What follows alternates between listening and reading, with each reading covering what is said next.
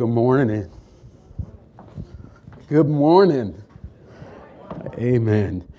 We thank and praise God for being here on this morning, this opportunity to share with you from the Word of God to Pastor Mike and his family. Thank you all for your hospitality. Thank you to the elders and friends, everyone that's here on this morning. Women, if you could, would you please celebrate the men that are fathers here this morning by just celebrating them, by giving them a hand clap of praise. Thank God for all of the fathers. Amen. We don't get praised enough for that task. So I just want to take a moment just to say thank you to all the fathers that have stepped up and done what was necessary for their family and leading them in worship this morning. Amen. I do have with me my wife, Adrian. Amen. That's my ride or die, as we call it. She is my greatest supporter. I thank and praise God for her being with me as well. With that being said, if you take your copy of God's Word, would you come with me to the book of John chapter 14, and we're going to be looking at verses 12 through 16. John chapter 14, verses 12 through 16. This passage that we are sharing from this morning falls into one of 7 I am statements made by our Christ Jesus, all of which are found in the book of John. And just as a brief reminder, let me share them with you. First, we have the bread of life. That's John 6 and 35. I am the light of the world. John 8 and 12. I am the gate for the sheep. John 10, 7. I am the good shepherd. John 10, 11. I am the resurrection and the life. John 11 and 25. I am the way, the truth, and the life. John 14 and 6. I am the true vine. John 15 and 1. And it's in this that I would like to bring to our attention, because this passage actually falls into one of the 7 I am statements. And that is, I am the way, the truth, and the life. John 14 and 6. If I had time, and I know that I don't, and I can generally be long-winded at times, but I'm going to try to break this down briefly to us to give us the understanding of what God is sharing with us on today. This passage, actually, the passages before, comes to 2 primary heads, and that is, Jesus is the way of God, and that's verses 1 to 6. And then Jesus is the revelation of God. That's John 7 and 11. But in our time together this morning, I would like for us to consider this latter portion of this passage and ask you the question, how does Christ, being the way to God and the revelation of God, impact the believer's life today?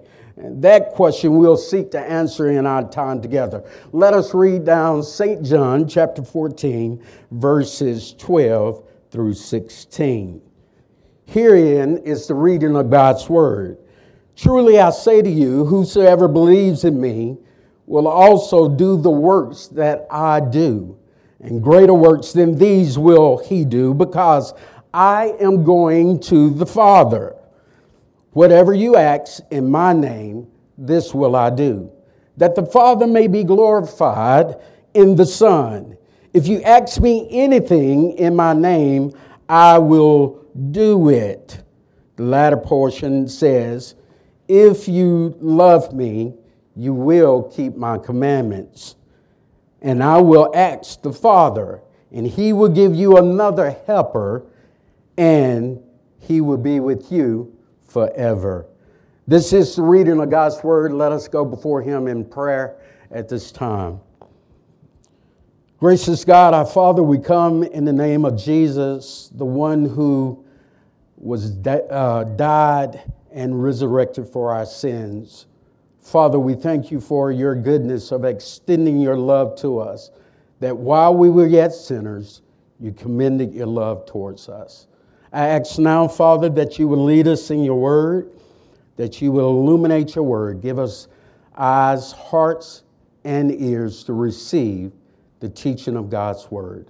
Bless us now with your presence. And we'll pray these things in your Son. In Christ's name we do pray. And we said together, amen and amen.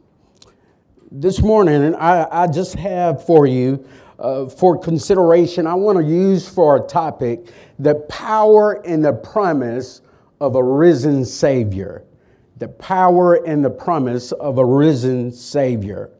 The fallen condition is one of the things that we share with our congregants to let them know how do we apply or how do we relate to the passage that is before us. So I want to say that the fallen condition of this text is without Christ's ascension, we are powerless to perform God's purposes. We are powerless. But because Christ have died and he has resurrected, and now he has ascended and sits at the right hand of the Father, he makes intercession for us, and thereby we as the body, all of us, have the power and the promises to do the greater works of Christ. The greater works of Christ. So with that being said, I want to bring to your attention 3 points from this text. First of all, I want to talk about the power through Christ's ascension. The power through Christ's ascension. Secondly, I want to share with you the promise of Christ's intercession. What has Christ promised by ascending, sitting at the right hand of the Father? And then lastly, I want to talk to you about the promise of the Holy Spirit. First of all, let's look at the first point, which is the power of Christ's ascension. In verse 12, he says, "Truly I say to you, whosoever believes in me will also do the works that I do.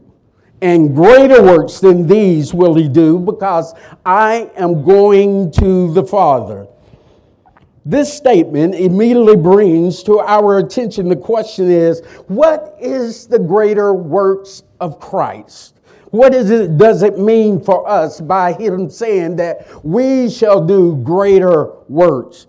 Now, to think about this and to be reminded, Jesus in his ministry have done many miraculous and powerful works. And because he has done that, does that mean that we too will do those works? That's a question to consider. He's healed the sick. He's changed water to wine. He's walked on water.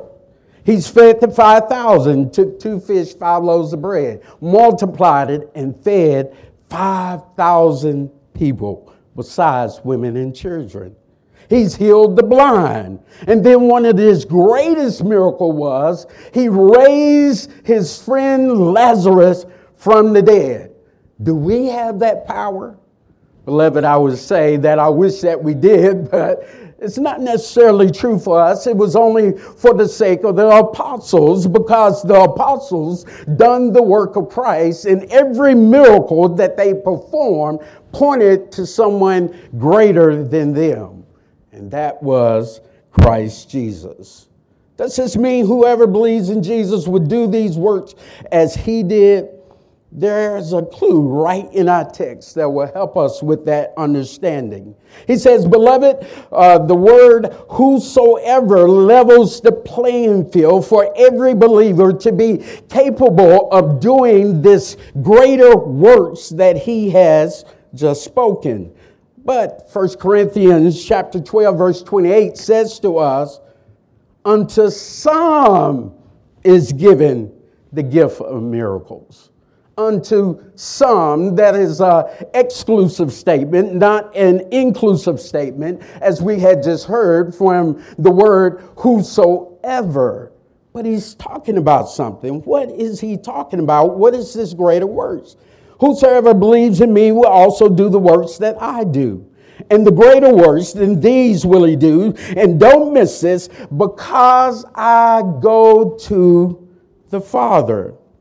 The meaning of Jesus' statement must arise out of the context he's speaking. He's talking about his departure to the Father, namely through his death, his burial, and resurrection. It is Jesus' departure to the Father that makes the way free for all believers to be able to do this particular greater works that he's speaking of. Well, then what's this greater work? The signs and the works of Jesus performed during the ministry could not fully be accomplished to their true end until he ascended to his Father and sat at the right hand. Now what has he done? Now that he has accomplished his assignment, our assignment is that we shall all be witnesses of Jesus Christ. There's no one excluded from that task. And I know that we generally like to default to the TEs and the TRs and things like that, but I want to share with you that it's all of our responsibility to share the Word of God. I'm reminded of a funny story about a pastor who was in a well-to-do church, had many educated people, and he's decided that if he could just meet the demands of those who have the upper echelon, those that are smart with intellect, if he could only get these particular people saved, then guess what? His church would grow abundantly. So in his mind, he devised in his heart that I will start delivering messages that would be intellectual and well-to-do, that would encourage the people. And surely by my teaching, these people that are well-to-do will come to Christ. So he created a series of preaching, and he preached, and each message was phenomenal. And the guy at the end of the week received Christ. He walked up to the guy and he said, what message that I preached that led you to Christ Jesus? The guy looked at him. He said, it wasn't any of your messages. It was that old lady that walked out of the sanctuary one night and she tripped and fell. And just as she was falling, I was there to bear her up. And she gave me thanks and gratitude. And then she asked me the remarkable question of, am I saved?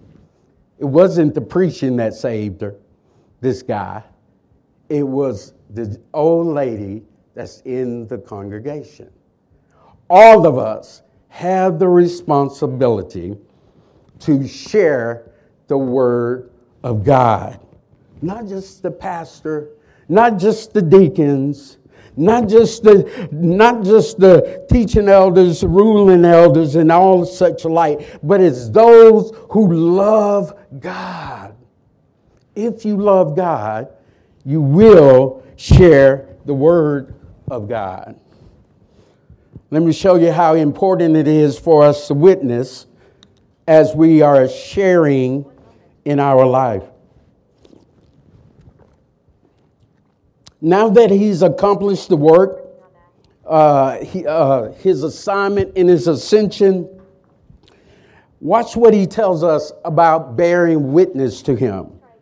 Matthew, and my phone keep going off, so please ignore that. Matthew 28:19 says that go into all the world, preaching and teaching, baptizing in the name of the Father, the Son, and the Holy Spirit. John 21:24 says, this is the disciple who is bearing witness about these things, who has written these things. We know that his testimony is true. Acts 1:8 says, and ye shall receive power after that the Holy Spirit have come upon you, and you shall be my witnesses. Acts 1:22 says, beginning from baptism of John until the day of when he was taken up from us, one of these men must become us a witness of his resurrection. Acts 2:32 said, Jesus, God raised up, and of that we are witnesses. If Christ have risen in your heart, and you have received him as your Lord and Savior, we all have the responsibility to share Christ to others. It's just like a good restaurant. When we go and the food's well and we dine and the decor is good and things of that nature, what do? We go out and share with everyone. You need to go to this new restaurant. It was phenomenal. The service was great. The people was good. The food is excellent. Well, why can't we have that same tenacity, that same energy in sharing our faith in Christ? This is the challenge that Christ is sharing with us. He has risen to the Father, and he has given his final declaration to the disciples. Go into all of the world, preaching and teaching and baptizing in the name of the Father, the Son, and the Holy Spirit, teaching them to observe all that is given to you. And lo, I'm with you always. Our task as believers of God through Christ's ascension is that we bear witness of him. Not only in this text do we see Christ's ascension being the power that we receive, but now we also see Christ's intercession. Look, if you will, at verses 13 and 14. It says, whatsoever you ask in my name, this will I do, that the Father may be glorified in the Son. If you ask me anything in my name, I will do it. Because Christ have accomplished the will of the Father and glorified him through his death, burial, and resurrection, now Christ himself can intercede on the behalf of all saints. It was Gerald Borchert in his commentary that said these words here.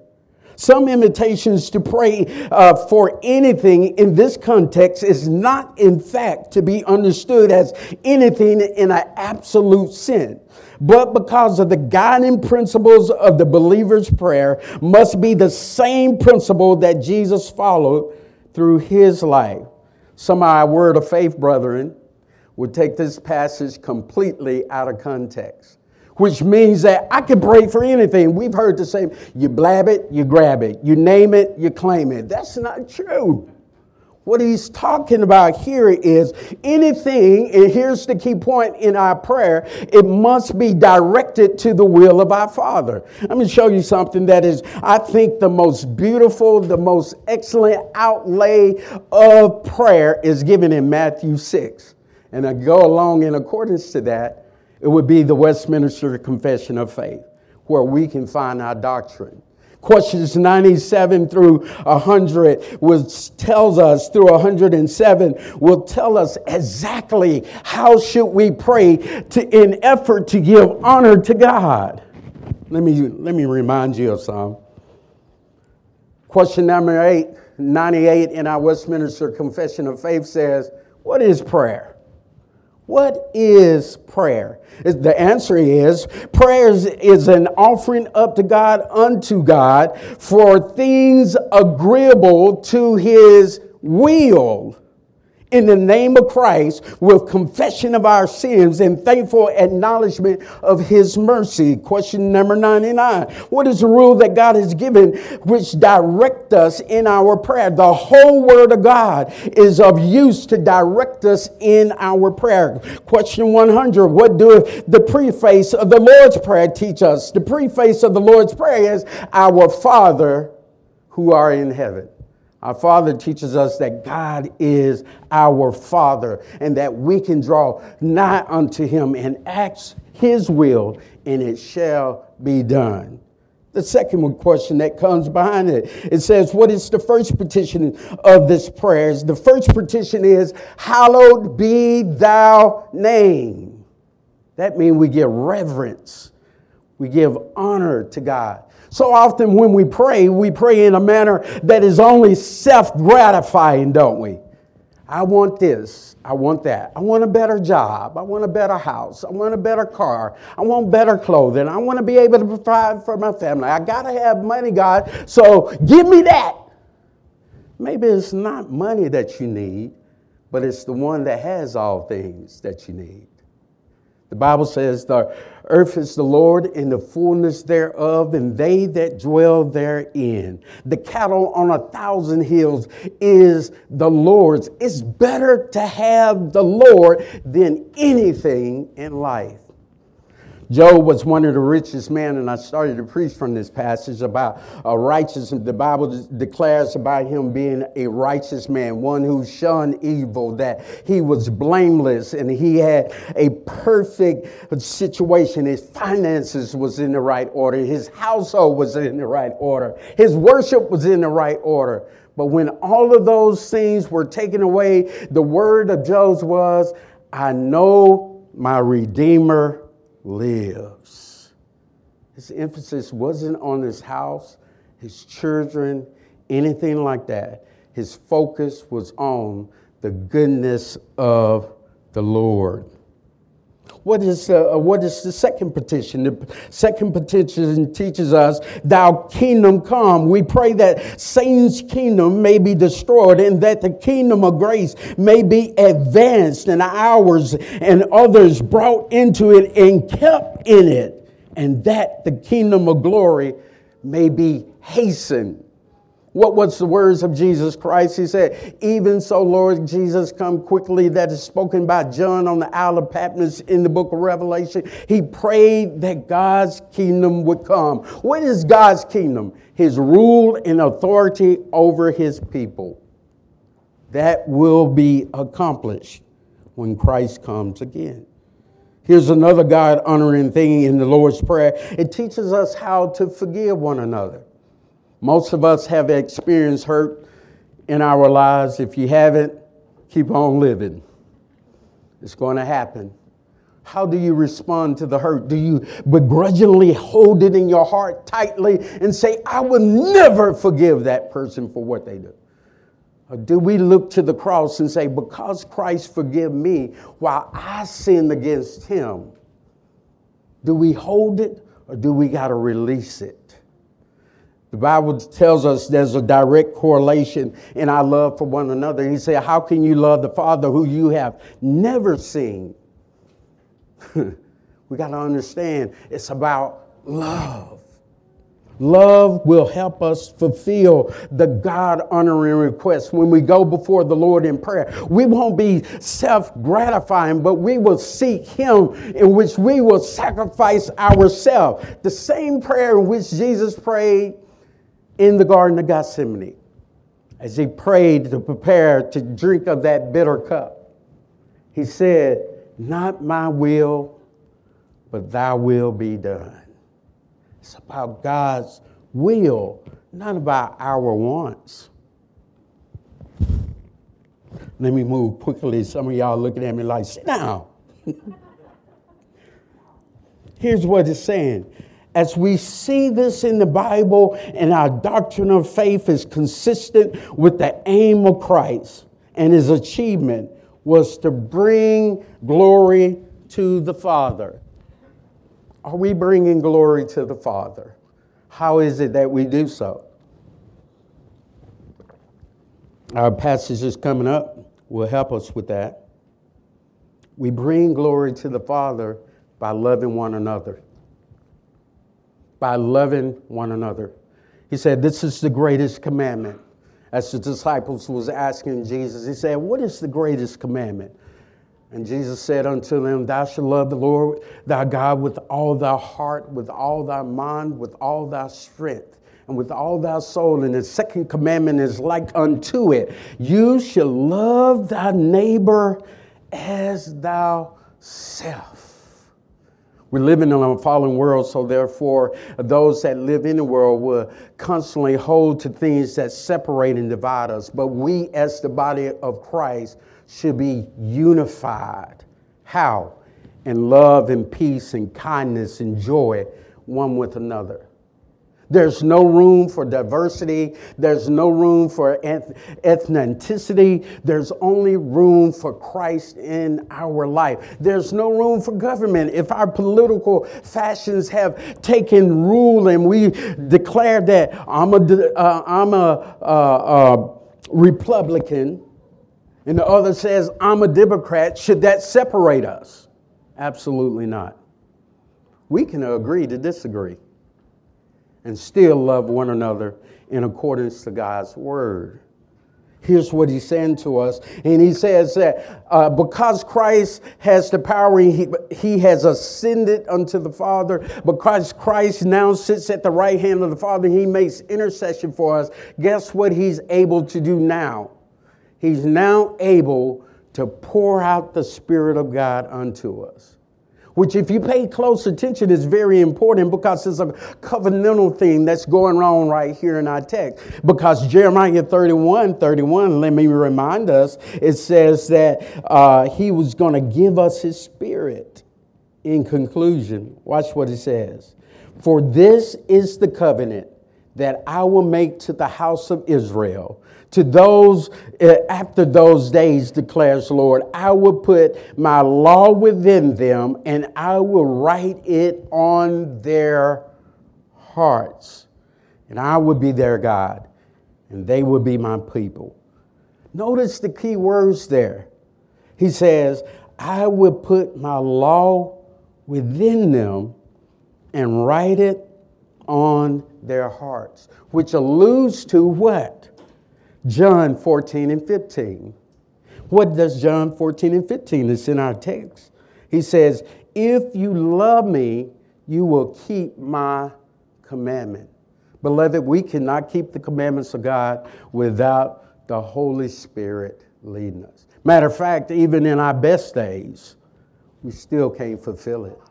But we need the Spirit of God to cover us when we fall short of the things that he has commanded in his word. And I don't know about you, and I said to Pastor Mike today, I said, thank God for the opportunity of letting a sinner preach. All of us have sinned and fallen short of the glory of God. What happens when we fall short? Jesus Christ intercedes on our behalf. The story is told about a tree that wasn't producing fruit. And he says, one person says, cut it down. But there was an intercessor. The keeper of the vineyard said, no, let me dung on it. Let me dig and fertilize the soil so that it can be productive, that it can bring forth fruit. And then if not, cut it down and throw it into the fire. The Lord is working on us that we can love one another. The greatest of the commandment is love. The way that we fulfill the commandment of God is love. The preeminence of God's word, all of the word that is written, hinges on love. This is why God says, I am love. Love is the greatest commandment. If we're going to fulfill the commandments of God that he's just spoken, what are those commandments? As he has ascended, now we have the power to witness. If you're going to have the power to witness, then he leads us into the intercession. I'm going to intercede on your behalf because I've ascended to the Father. But then there's another. He says, while I'm there, I'm going to pour out my Spirit on them so that they would be able to love rightly. If we look within ourselves on the day, can I honestly and truly ask the Lord and say to the Lord, I've loved everybody equally? That's the challenge. Does it get hard? Yes, indeed. When people misuse you, when people scorn you, when they lie on you, guess what? The challenge is still to love. And you can love because Christ first loved you. John 3:16 says, for God so loved the world that he gave his only begotten Son, that whosoever shall believe in him shall not perish but have everlasting life. I come into the world not to condemn the world, but the world through me might be saved. Challenge this morning from our text is the power to witness, the power to pray, and the power to love. Let us go before the Lord in prayer. Oh God, our Father, we thank you for your word this morning. We thank you for the power of your ascension that gives us the ability to witness. We thank you for the death and resurrection, for through it you were able to ascend into heaven, and now you sit at the right hand of the Father and you make intercession for us. We thank you for the gift of the Holy Spirit, that the Lord God lead, guide, and direct us to all truths. Father, I pray that we'll use this word to search the inward parts of our soul, our mind and spirit, so that we may be able to be declared as the sons and daughters of God. I ask now, the Lord God, where we falter and fail, we thank you for your grace that covers a multitude of sin and fault. We thank you for the Holy Spirit that continue to teach us, that leads us from grace to grace and from faith to faith. Bless us now that you will continually be with us and forever through the power of the Holy Spirit. These things we pray. In Christ's name, amen. Pastor Mike.